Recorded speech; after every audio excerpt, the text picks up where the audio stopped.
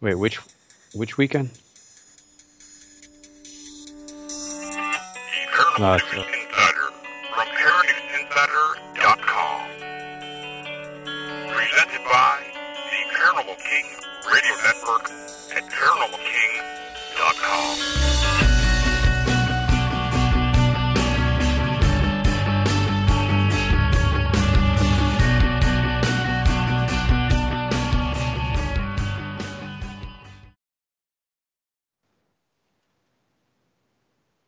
welcome to the Paranormal News Insider for the week of June 14th, 2022, and episode number 519. And this is your host, Dr. Brian D. Parsons, and we are live on the Paranormal King Radio Network at ParanormalKing.com.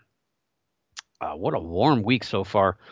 I've had heavy thunderstorms last week. We had a lot of heat here in Northeast Ohio, right around 90 degrees Fahrenheit today.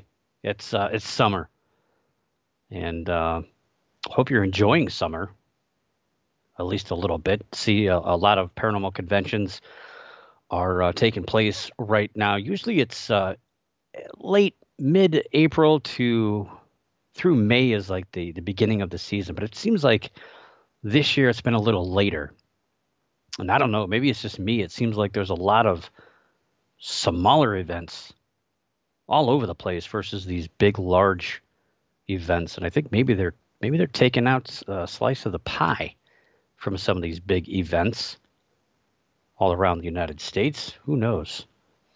But yeah, everyone wants to get out. They want to see stuff. They want to meet people and hang out at these paranormal conferences and conventions. I'm one of them. I want to get out there. I want to see some stuff, but not today. It's too hot. Way too hot. It's only 84 now. Not too bad. So June is almost halfway done already. It's unbelievable how fast the year has gone. The summer blockbuster movies are pretty much here. For the most part, we got a few more coming. July looks like pretty good, but I don't know. Did you guys get out and see Jurassic World Dominion? Huh? Or did you just listen to the critics tell you how bad it was? It was horrible, right? 29% on Rotten Tomatoes. It's extremely, extremely bad, according to the critics who know everything, of course. Yeah, I saw it Thursday, 4 o'clock. The first seating in the theater where I live in Northeast Ohio. I was kind of scared. I thought maybe I should go see Top Gun instead because that one's rated much higher. But I've been in this since 1993. I read the book back in, I think, 91. So I read it, I think, twice, at least twice before the movie actually came out. And I was arguing all the stuff that was wrong between the book and the movie. But I'll tell you, I'll be honest, I didn't think it was too bad. I thought it was actually, I shouldn't say it that way. I think it was actually pretty good. I mean, if you're going to sit there and think this movie's going to win Academy Awards and the plot's going to be perfect and flawless and seamless, and it's going to be an action movie with the best acting, you're kidding yourself. And I think I don't understand why the critics took this movie more seriously than the movie took itself. Just enjoy it. Buy some popcorn if you can afford it. You might have to sell your car to do that, but just enjoy the movie. It's fun. And I enjoyed reminiscing, seeing a lot of the tiebacks to the original series and getting to see all the old actors made me feel even older sitting there watching all the fun. But it's a pretty good movie. I was very impressed. I mean, I have my things. Being a big dinosaur fan, there's a few things that I was upset about, hoping that the next generation doesn't fall into some of the same stuff that I did that I had to unlearn. But I thought it was pretty good. I mean, obviously, the original is always the best of anything that's out there. Jurassic Park, I believe, was a 92% critic rating. That movie came out before Rotten Tomatoes, I believe, and 91% audience score, where this one is like 29% and 79% audience score.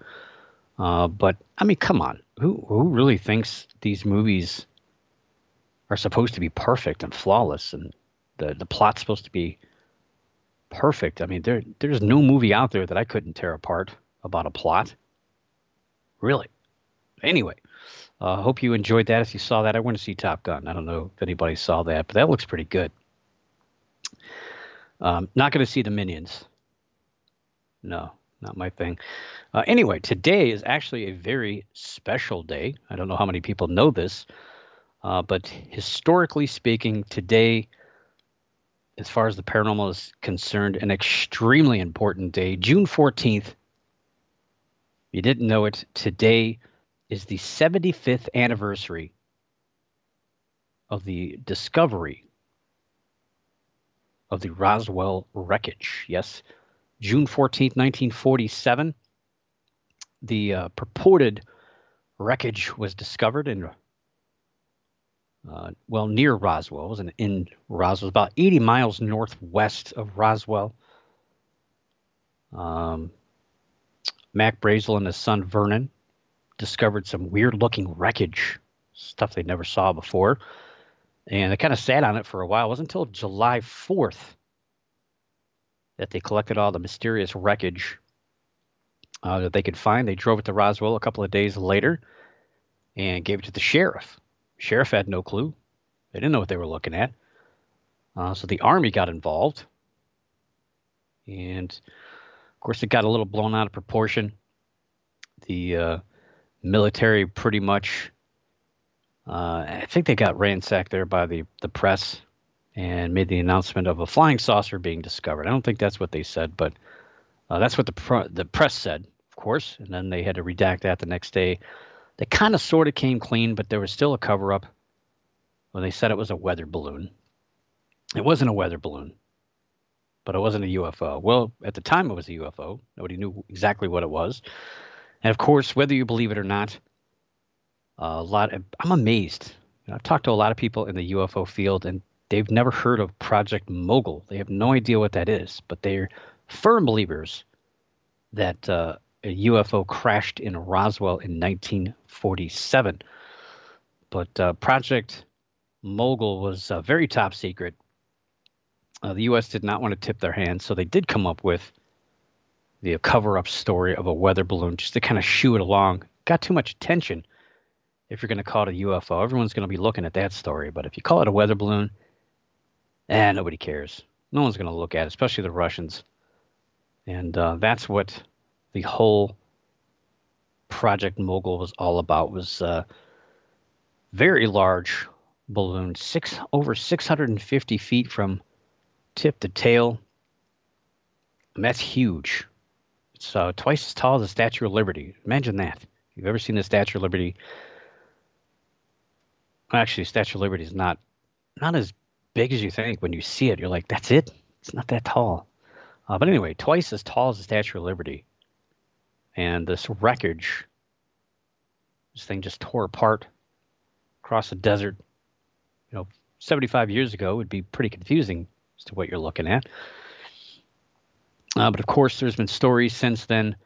It got ignored pretty much through the 70s and the early 80s. But then all of a sudden, people like Stanton Friedman started to poke and dig and come up with witnesses, people who weren't even there, that came up with their own stories. But either way, no matter how you look at it, it's still a piece of paranormal history. And it was a predecessor. It happened before all the other major sightings. You could say it kind of launched everything, but 1947, that was the big year. And of course, everybody looks at the Kenneth Arnold sighting, which happened June 24th. Can't believe I remembered that. June 24th, I believe. Yeah, that's right. That pretty much is viewed as the first modern day sighting, whatever that means. 75 years, because Arnold looked at it through scientific eyes as a pilot and trying to determine speed and direction, and drew notes. So we've been investigating UFOs pretty much almost officially for 75 years. So this isn't new stuff at all. But Yeah, I don't know. We shall see. If I mean, everyone's getting old in there, so I don't think we're ever going to see anything new out of Roswell.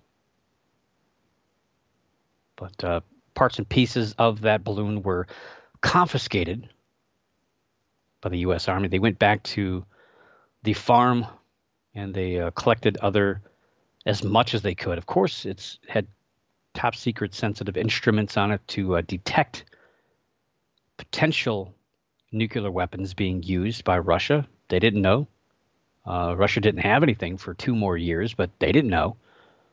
These instruments were sent, I believe, right on the border of Texas, sent up in the atmosphere to go over and get as close as it could to Russia to see if they could find any evidence of testing of nuclear weapons so we could be out ahead of it. That's pretty top secret stuff.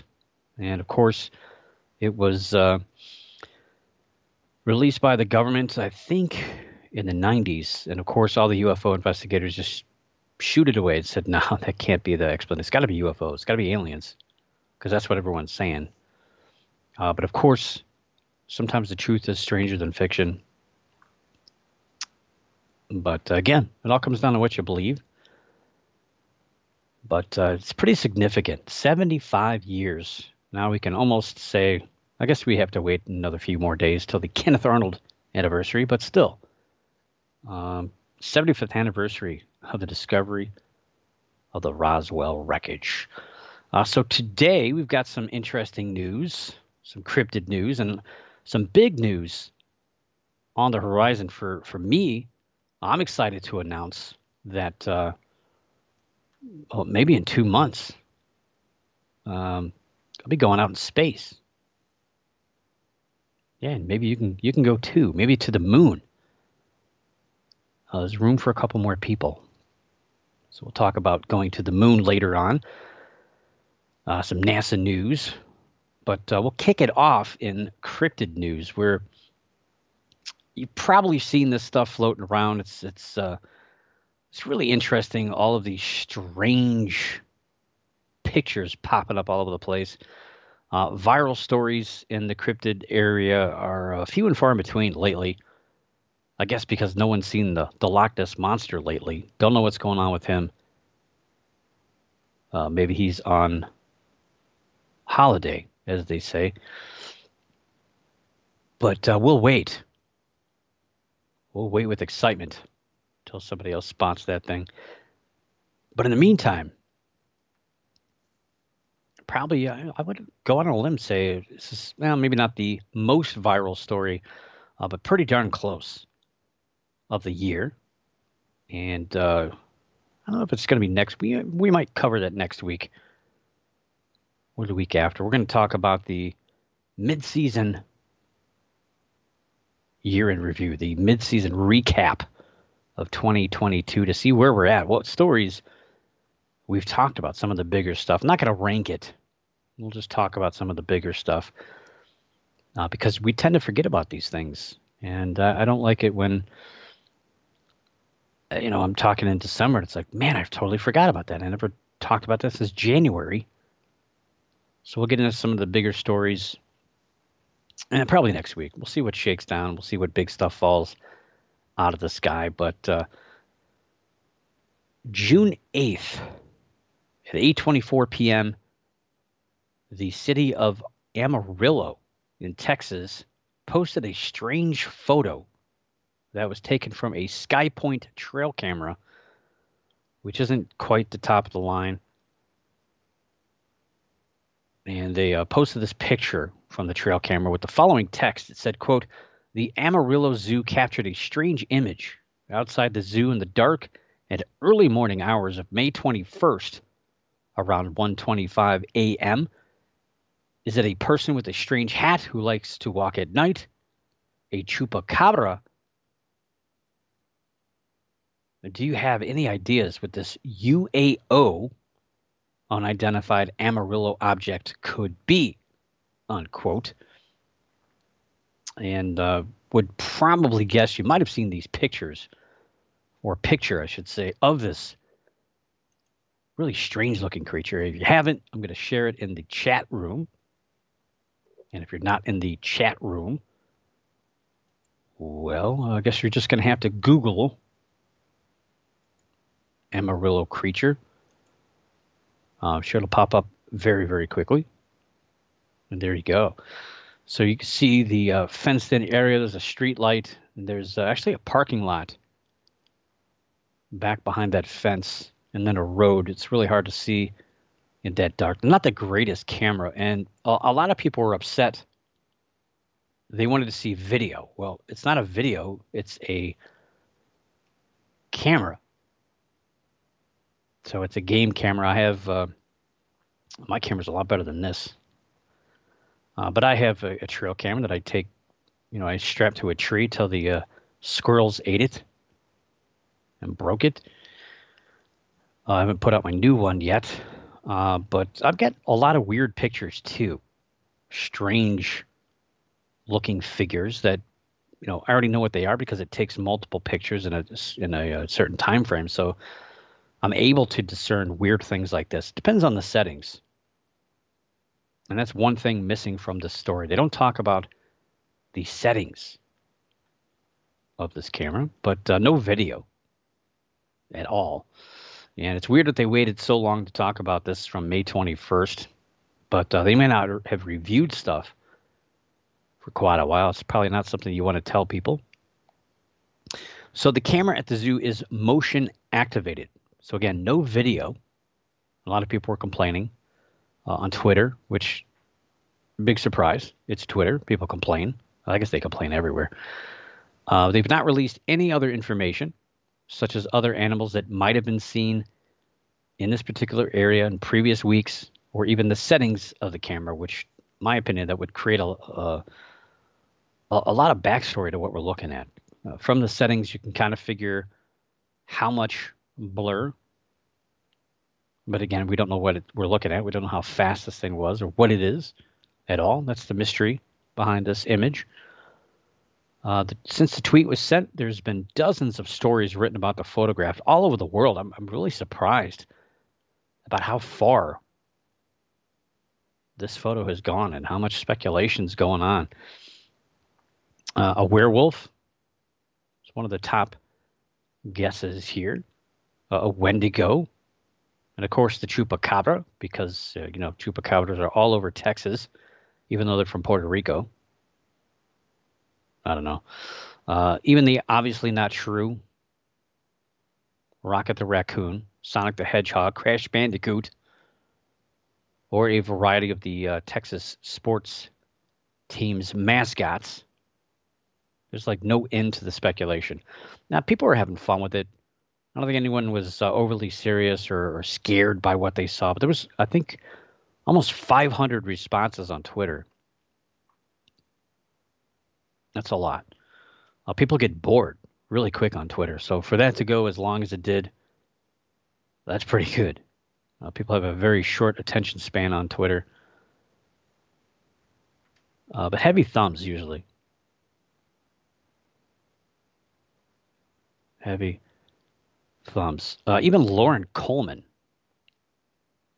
jumped in. I was a little shocked, I'm not going to lie, by what he posted. I was a little concerned, slightly confused. He said he put up a picture. It was a cartoony picture with a cartoon fox that was holding up a sign. And the sign said, "Warning, this person is a furry," unquote. So people have a misconception about what that culture is all about. It's really just wearing costumes and being somebody different. It's no different than wearing black clothes and wearing black eyeliner as a kid, as a little boy. I see a lot of people do that still. Shaving your head or wearing a mohawk, it's the same thing. It's just a way of expression. But unfortunately, shows like, what was that, CSI, a long time ago, I remember that episode scared the heck out of me watching it. They made some other kind of deviant type things with furries that a lot of people think about nowadays, but it's not so much true. The culture is more about self-expression, uh, removing yourself from reality a little bit. Not that I condone. I think it's spooky. I don't like it. But then again, you got people that dress up as Captain America and Thor that are adults, and some people make a lot of money doing that, which is weird. Um, and yes, there had been a furry convention in Dallas that would have ended the day before this photo was taken. But that would be a 5.5 hour drive to Amarillo, and it would be pretty warm wearing that costume. However, one commenter who is a self-professed furry says the image shows a partial, which I guess in lingo is a fursuit head, paws, and tail, along with normal clothes and no body suit. I guess that's a thing. They do that. They wear it that way. I don't know. I don't even want to talk about that anymore. But anyway, some good speculation. Some people are thinking it could be a coyote based on the shape of the head, or even a fox. And somebody had put up a pretty good photo, and they said that looks like a fox jumping toward the fence, which I thought was interesting. I mean, there's really no end to this. I mean, you could kind of make up whatever you want, pretty much at this point. A lot of people are aiming toward this being a person who just happened to walk by and got caught. But there's a picture there, a reference photo of a coyote jumping toward a fence. I don't know if that's a thing that they do or what. It looks a little weird to me, though. It almost looks like two different objects to me. One in the background and one in the foreground. And one person initially said that they thought that this could be a peacock. But I thought, what? A peacock? And at an odd angle. And I thought, well, that doesn't make any sense. But then I looked it up, and lo and behold, that area of Amarillo actually has a wild peacock problem, or a peafowl, as they're called. They're all over the place in that area. Maybe this is a peacock and a fox just at the right angle. It doesn't look like anything. But I don't know. Like I said, it doesn't look like one object. And according to them, it's not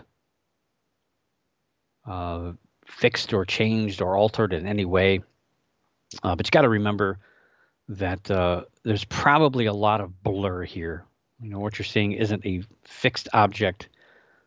It's probably not a werewolf. It's probably, it may not even be a person in a costume. This could just be an animal caught moving midair or something. It just looks weird. And I've also heard a few people, and I was almost slightly convinced that it might be an owl attacking another animal, the owl being in the background. But the problem here is there's no answers. We don't have any information, any data beyond what we're looking at to help put all this together. And everyone's got an opinion, of course.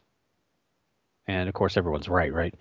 Yeah, even though the opinions are full, there's very few facts and information to go on. Again, it'd be nice to see some a sense of scale. A picture in the daytime would be great. Maybe some corresponding photos with a person or an object or some sort of measuring stick or something in that approximate area to show maybe how big this was, because there's a lot of speculation as to the size of this creature, anywhere from the size of a child all the way to 6 or 8 feet tall, which is it's quite a discrepancy. And so it doesn't help when we don't have any other photos to go from. No kind of baseline imagery that we can get a sense of scale or a sense of dynamic to figure out how big this object is or objects that are put together. So, it's unfortunate. It's one of those things that will probably never be solved. And it's really frustrating to me. But that's the beauty of the paranormal. It's these kind of things that we find that stimulates us to think of all the boundaries, all the out of sight things this could be. But unfortunately, none of those will ever be proven. And we'll probably, unfortunately, never get to the facts behind what we're seeing. That's possible in the future. Fox and Coyote are somewhat repetitious at times, off and on. And those animals usually revisit off and on. I'm surprised that there's, again, no other pictures of other animals from this camera that have gone by these fences. I don't know why. My backyard, I've gotten just pretty much every animal you can think of that live in Ohio over the course of a few months. So I don't know. You would think that they would have something that they've seen in the past. If they've seen fox in the area or coyote in the area, which both live out there, you would think that they would have. I mean, these are people that deal with animals, reaching out to the general public. Maybe they know what it is, and maybe they do have other comparison photos, and they're just kind of getting some free publicity, which they've gotten a lot. Because again, this story has gone worldwide. It's everywhere. And a couple of other zoos in Texas are a little jealous about this. The San Antonio Zoo and the Fort Worth Zoo have shared photos of a hippopotamus and an elephant, respectively. At least that's what I think they are. It could be anything, really. Could be a Wendigo, some sort of shapeshifter, maybe. But it sure looks like a hippo and an elephant. And those have leaked in the last few days, asking the general public for help as to what these creatures are. And, just to piggyback off the popularity of these, this massive story. I mean, this thing really, again, people put stuff on Twitter, they forget about it. Like 2 hours later, they've moved on. What else can we talk about? Who else can we make fun of? Who else can we bash? Who else can we complain about? What else is making us upset, so upset that we have to stop what we're doing and tap with our thumbs on a phone to complain about it and tell all of our faux friends that we're concerned or we're not happy or we're angry or we're hurt or we're offended. And they move on. They forget all about what happened. Even in the paranormal, this kind of stuff lasts a day or two. But this photo is still going out. Still going on. People are still talking about it. People are still asking. It's still making its way throughout. I've seen it in, I couldn't tell you how many Facebook cryptid website or cryptid sites on Facebook, and still making its rounds on Twitter, and everyone's writing a story about it. But the other zoos kind of trying to get into the action a little bit. We'll see if other places will join in the fun. Probably it's going to be like those towers. Remember those towers everyone was finding in their cities, and then they were burning them down. Oh, yeah, you do use trail cameras. I'm looking at my let's see, Cam Park is the brand. I have a couple of these. It was a good one until, man, that thing really chewed it up. The squirrel, they hate these things. Squirrel chewed it up, ripped the cover off. It was a good camera up until then. Lots of pictures. Ripped the battery wires off the side of it, so that's why I can't use it anymore. I don't know how he got into that. It's crazy. Yeah, I've used trail cameras for mostly cryptid stuff, but I wish I would have used them more in even for ghost stuff, because sometimes I can tell you a few cases looking back, people heard things in their house that I honestly think maybe might have been deer outside that they just didn't realize was animals making noise outside. If I would have had trail cameras, I would have been able to potentially verify that. But use them quite a bit for cryptid investigations to kind of keep an eye on things or animals or trails. But also using it in my own backyard to document the animals going to my bird feeder and ripping it apart. And so lucky enough to have, I probably shouldn't say this on the air, but well, I haven't seen it in a while, so I guess it's okay to say. But we've had a piebald, last saw last year, so somebody probably has it hanging on the wall. So a piebald is a not an albino, but mostly white deer. So it's kind of mixed. It's got the brown fur and a lot of white fur. Really beautiful deer that I've seen pretty close a few times, but got a lot of pictures of it. A lot of big bucks in my backyard as well. Skunks. Let's see, raccoons, possums, fox. I think that's about it. A lot of birds as well. But yeah, I love trail cameras. You never know what's in your backyard, and I got a new one to set up to see if I can capture some butterflies and other creatures and birds close up. But they're wonderful. Anyway, we'll get back to these strange creatures and these strange images that keep popping up all over social media. Another one that's kind of captivated people. I don't know why. Well, it's a little less strange. I think it's a little bit more straightforward, but people are really debating this on social media. It's most of the time you have people that say a story is really paranormal because they post it on a paranormal site. So of course the true believers chime in first because they're the ones that are hovering over these sites. So they jump in and say, yes, that's definitely paranormal. That's a UFO. That's a ghost. That's a chupacabra. That's a Bigfoot for sure. It's got to be a Bigfoot, man. It's brown. It's hairy. It's big. And it's got feet.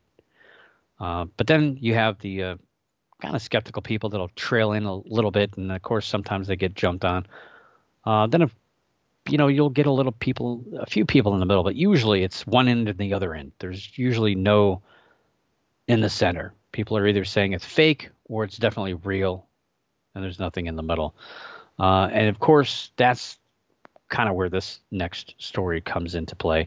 A Bigfoot enthusiast posted an image of what looks like a large creature on all fours running away from a trail camera.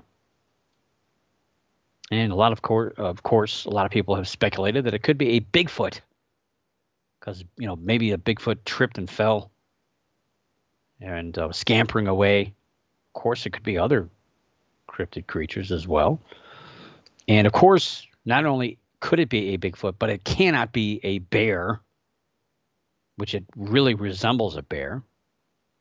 And they give a variety of reasons as to why it can't be a bear. So, therefore, if it can't be a bear, it has to be a Bigfoot. There's no in between. No in between at all. It's either all or none.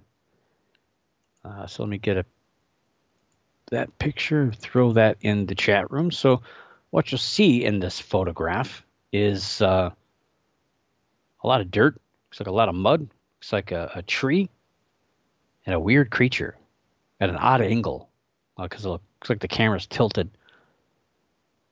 And you see like a large brown body. You see it's pretty much horizontal on the ground, but you see a couple feet, and then you see a long foot trailing back. And it gives you the kind of sense that this creature could stand up and run. Maybe it tripped, because it doesn't look like your normal bear leg. And people are claiming that it's not a bare paw, it's not a bare foot at all. And therefore, it must be a Bigfoot.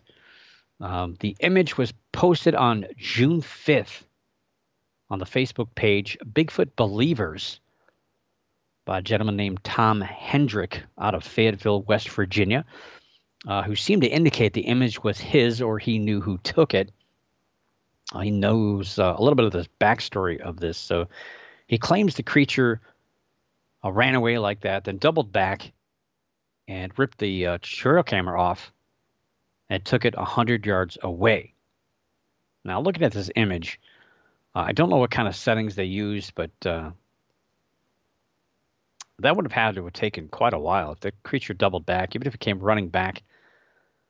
I mean, I can't remember my settings, but I think it's at least a minute between pictures, and I'll still capture even a creature walking through that area. I'll catch them a couple of times the angle that I use. So I don't know why or how they couldn't capture at least one more picture previous to this particular snapshot, or one afterward, or one of the destruction of this trail camera as it was hauled off 100 yards away. And like I said, a good chunk of people, a lot of people. I was really surprised. I went through a few hundred comments. It was very hard. My finger was sore. A good chunk of people claim the creature in the photo cannot possibly be a bear. And again, due to a lot of other reasons. The paws and the legs that seem to be really long. That's not a bear. The rear end is wrong. The head is wrong. The hips are wrong. I don't know. There were so many bear enthusiasts or bear experts on the internet.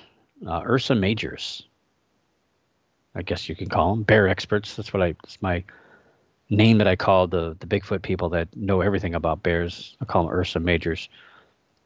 That nothing can possibly be a bear because bears are this and bears are that, and they see a bear in the wild, they don't know what it is. And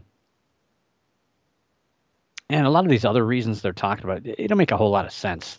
Somebody was talking about the head. Well, I don't even see the head. The head's behind a tree. How do you see the head? What picture are you looking at? Now the thing here is if you've actually seen bears running, which unfortunately maybe fortunately, the handful of bears I've ever seen in the wild, I snuck up on, I think 3, a mama bear and a couple of cubs once by accident, zipping through the Pennsylvania woods on a 4-wheeler, and I saw them running, and they had some pretty long rear legs, if I remember correctly, jumping over logs, trying to get away from the crazy guy on the motorcycle, the 4-wheeler.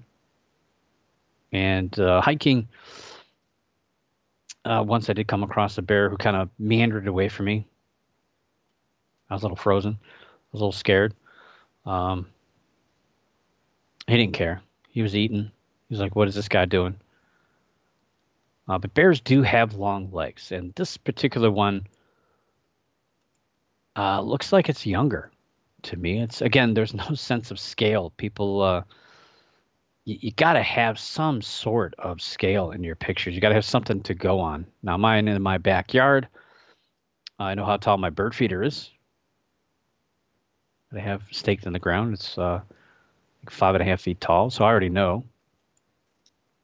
Based on that, I know all the dimensions. If I see something, I can go out and kind of scale it. So, got a comparison. It's not the greatest pictures, but it kind of gives you a little identity. A black bear there on the left, not really stretched out with the paw, but you can see the posture of the creature. The rear end being a little lower, the back high in the center. That's pretty much what you're seeing in this picture. It's very similar, but this black bear in the picture on the top left is it's got a lot of fur on it. But the bottom one, the strange one we saw in the trail cam picture, seems to be missing a lot of hair.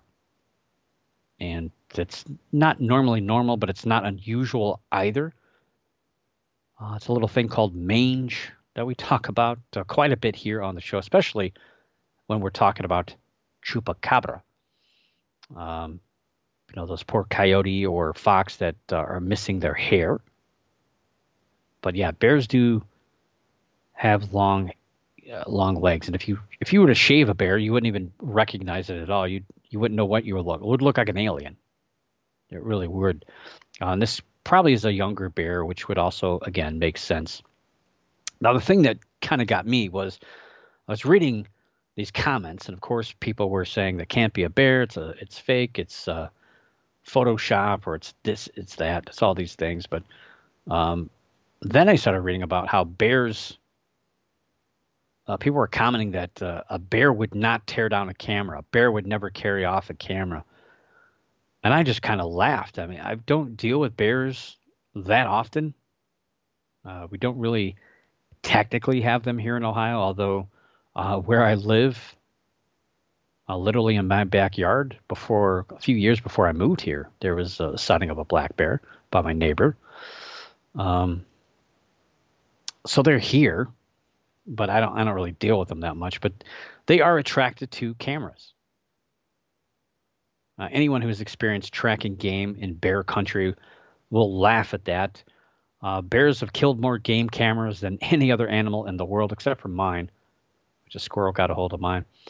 They do have good vision, contrary to what people think, and they also have a very excellent sense of smell. So between seeing flashes or the IR imagery at night, to probably even the batteries, and some people say the rubber smells like ants to them. So there's a lot of videos. Go on YouTube and look for bear eats camera, and you'll see probably a few dozen where the bear just licks and eats and bites at cameras. So this happens quite a bit. It's not completely unusual at all.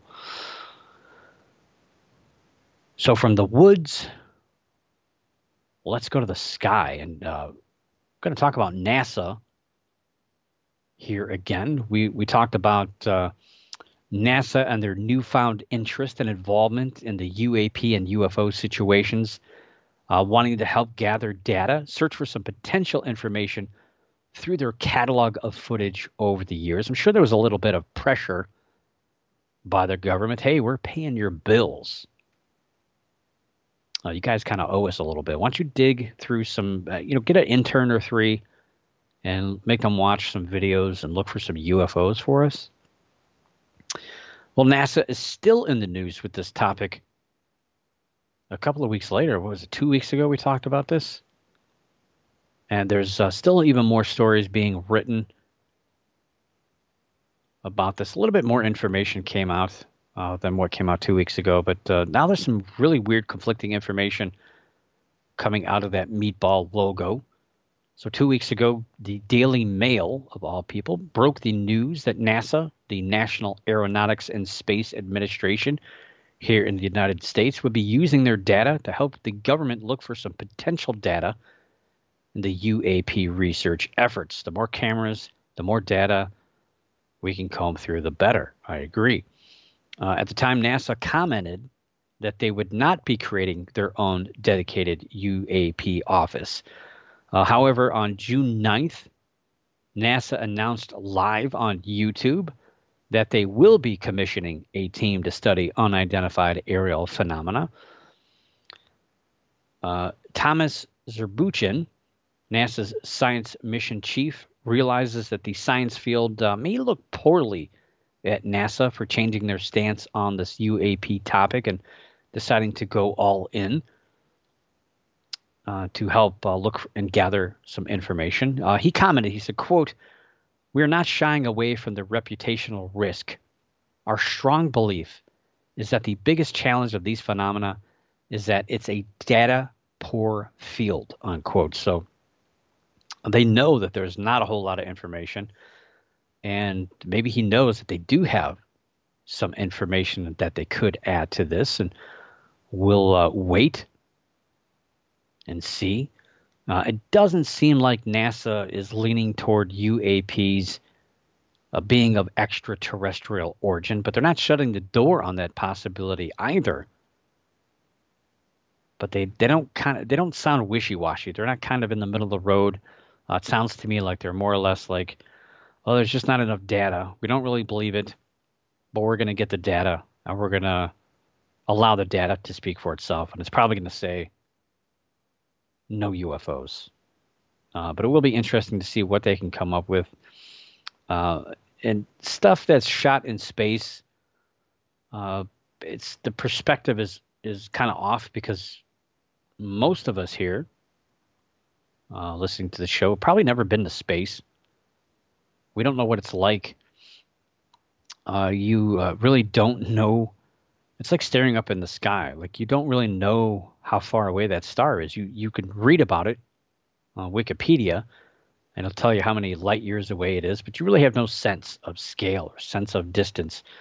The same as when you're floating in space, miles and miles above the Earth, and you see, things tumbling in space. There's a lot of debris in low Earth orbit and above, just tumbling. And sometimes that gets caught on camera and people jump to a conclusion. But again, we don't know how big or small it is. So the perspective eludes us. So I'm sure there's going to be a lot of that coming out and a lot of stuff that people have already captured on all those UFO channels over the years. And NASA says they're going to start to dig through this data this fall, and their effort will last about 9 months and cost no more than $100,000. And they state that it will be entirely open, whatever that means. But I'm sure if they find something classified, they're not going to be able to talk about it. So that's probably not entirely true, unless they already know what they have. They just got to put it together for a little real. The team will be led by astrophysicist David Spergel, president of the Simons Foundation for Advancing Scientific Research and the former chair of the Astrophysics Department at Princeton University. So if you do the math, they start this fall and they last about 9 months. We could probably expect some sort of report about a year from now. And I'm kind of interested in this. What the astronauts might have to say about what they've seen up there. We've heard the stories, and we've heard the speculation. So it's going to be nice now to actually get some data from NASA, who has really shut the door on all this stuff, really kept a very long stick and kept the subject of UFOs away from itself for so long. Claiming that life is out there, it's distant, it's in the stars, it's in other galaxies, it's in these exoplanets that they keep discovering, which is probably true.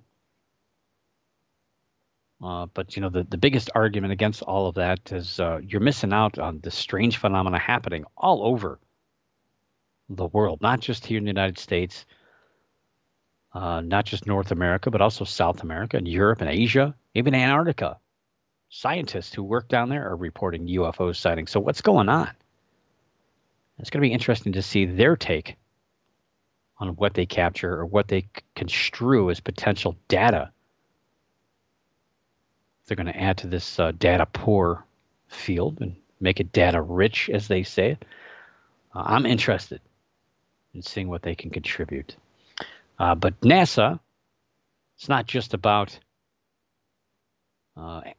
astronauts. They do aeronautic stuff too, but nobody really cares. They're involved in a lot of other projects, a lot of stuff going on. And one that's for some strange reason, I don't know why we're not talking about this more, but it's a trip. They're going back to the moon.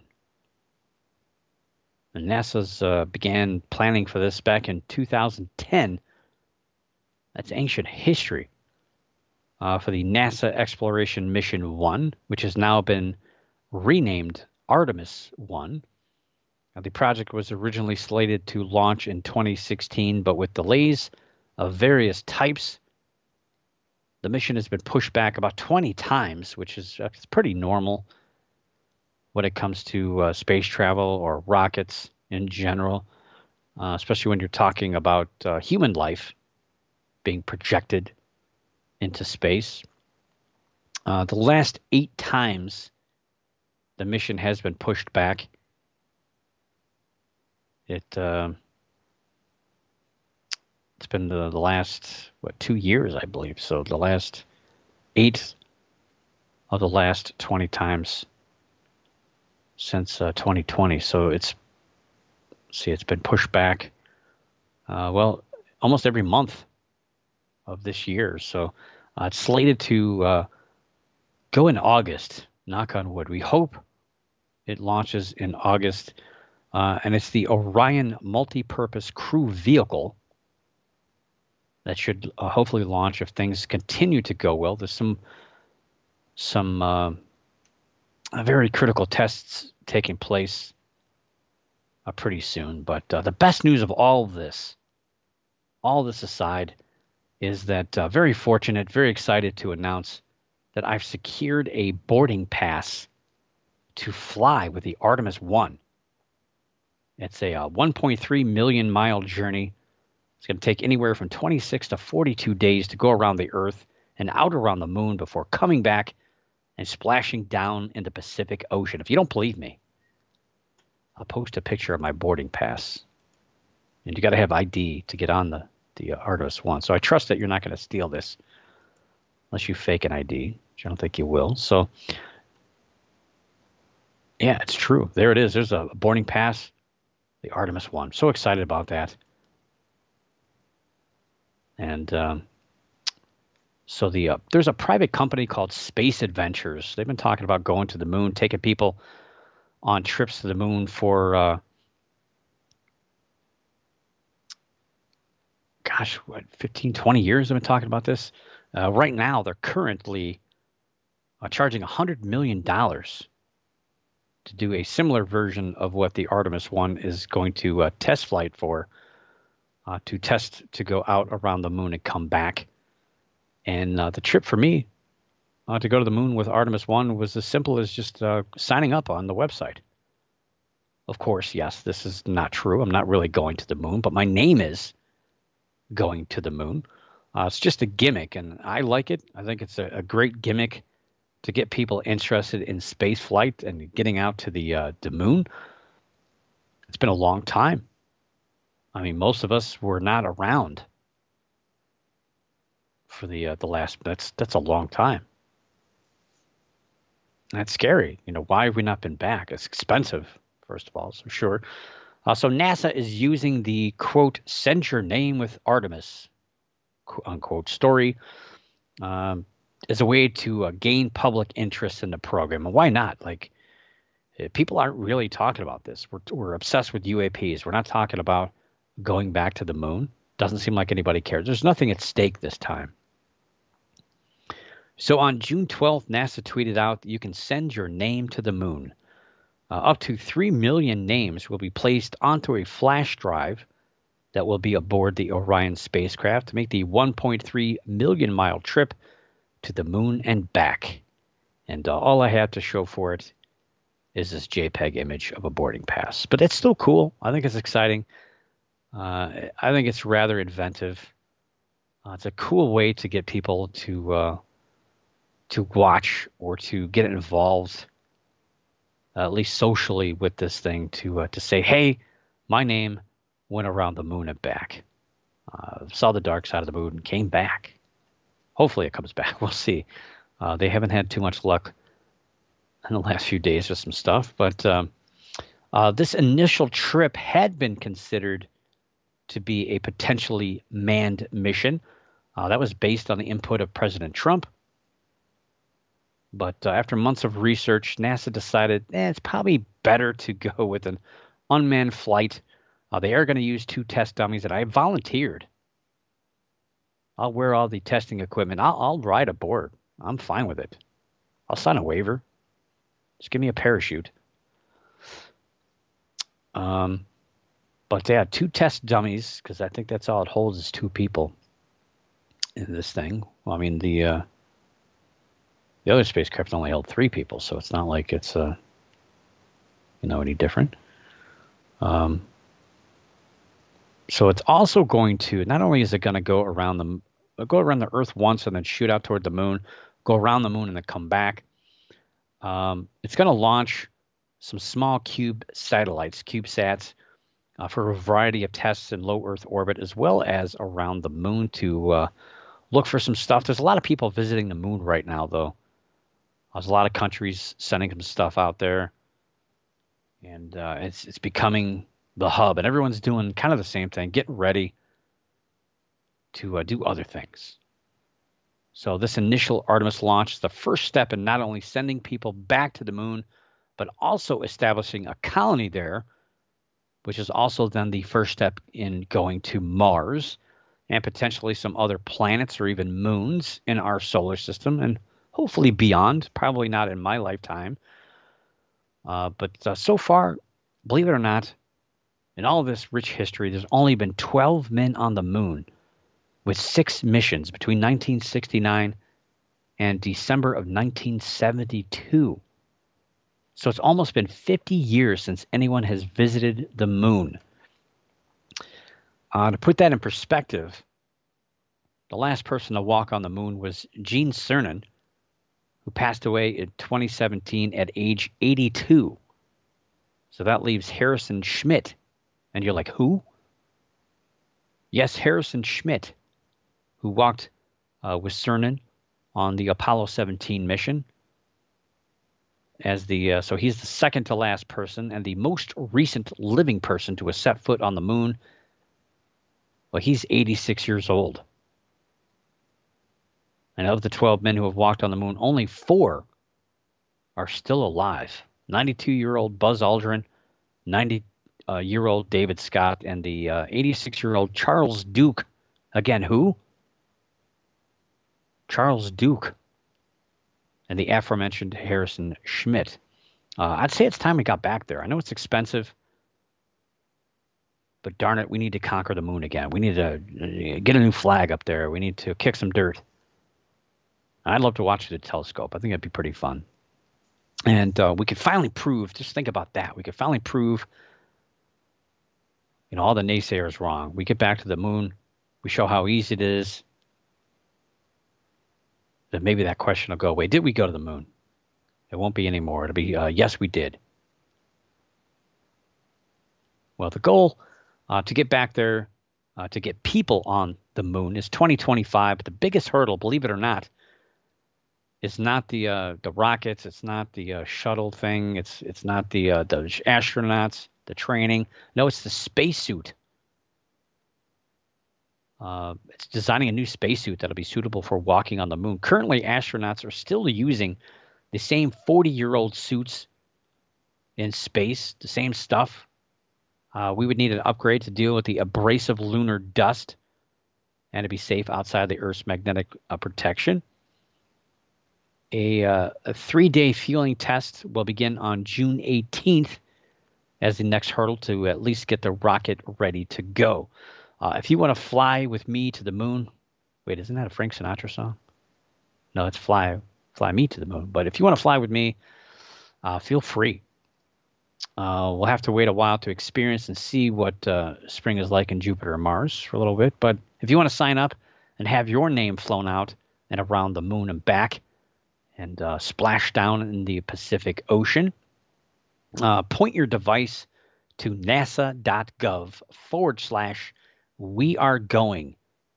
And we are going is the slogan for the Artemis 1 mission, because we are going back to the moon.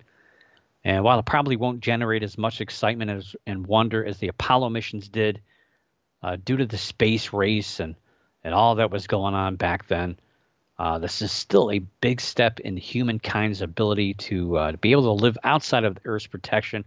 Gives us hope that we might be able to leave this blue ball after we destroy it. The Apollo missions were more or less just to get us there. It was, again, the race. But the Artemis missions will get us ready to go beyond. It's really good testing to get us to go to Mars and beyond, and to see this unfolding, at least maybe late in my lifetime, is pretty exciting, because eventually historians will look back on this as the beginning of us colonizing out there. And who knows? We get astronauts up on the moon with some good cameras, who knows what they might find. And being out there looking at the blue marble, maybe they'll find some UAP evidence. We can only hope that something will come from all of that. But until then, I'll see you next week. But for now, keep your eyes in the skies, your ears in the woods, the hair standing on the back of your neck, and always keep your mind slightly ajar. And above all else, don't stop believing. For the Paranormal News Insider, this is Dr. Brian D. Parsons reporting.